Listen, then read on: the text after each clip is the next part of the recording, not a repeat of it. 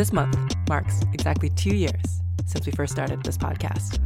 And the next episode we're releasing will be our 50th. Not bad for 2 years. Hello, listeners. Welcome back for Season 3 of Aid Evolved.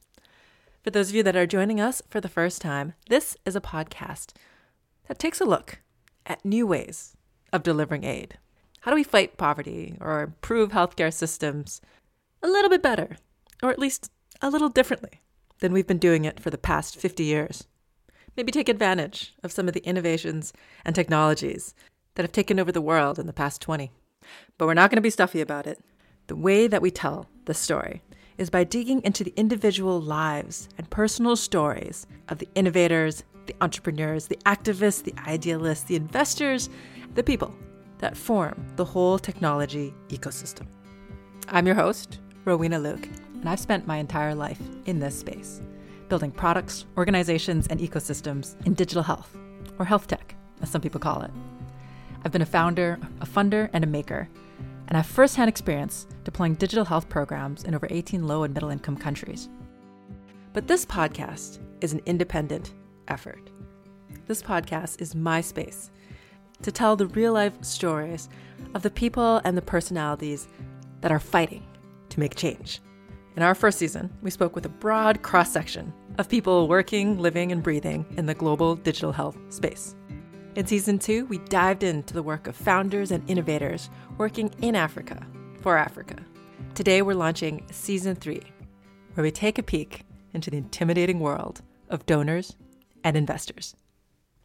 I don't know about you, but historically, I've been terrified of these guys.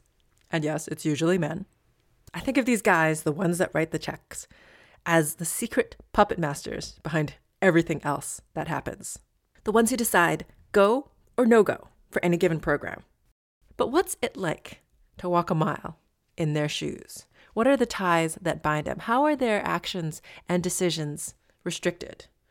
Be it by Congress or by a board of directors, by tax authorities, by personalities, or public relations? And how does their vision of change fit into the particular kind of financing institutions that exist in the story of innovation? In the next couple of weeks, we'll be looking at a mix of public and private funders, including some of the big multilateral and bilateral institutions like USAID, Global Fund, and Gavi. But we're not going to do it in the normal, boring way. We'll be talking to people from within inside the major development finance institutions. And also looking over at the private sector.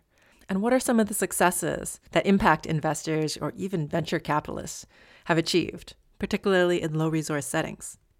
We'll even speak to a few of the major family foundations. I think of these as the wild card, personality-driven actors that fill in some of the niches that the other funders don't dare touch. And through it all, you know we have to. We'll be asking these guys, what is it that makes an idea worth funding? What can innovators do to stand out from the crowd? If you'd like to catch all the episodes as they come out, don't forget to subscribe to the show in Apple, iTunes, Spotify, or wherever you get your podcasts. And if there's a particular donor or investor you'd like to hear from, don't hesitate to send me a note at rowena@aidevolved.com. Now, here we go.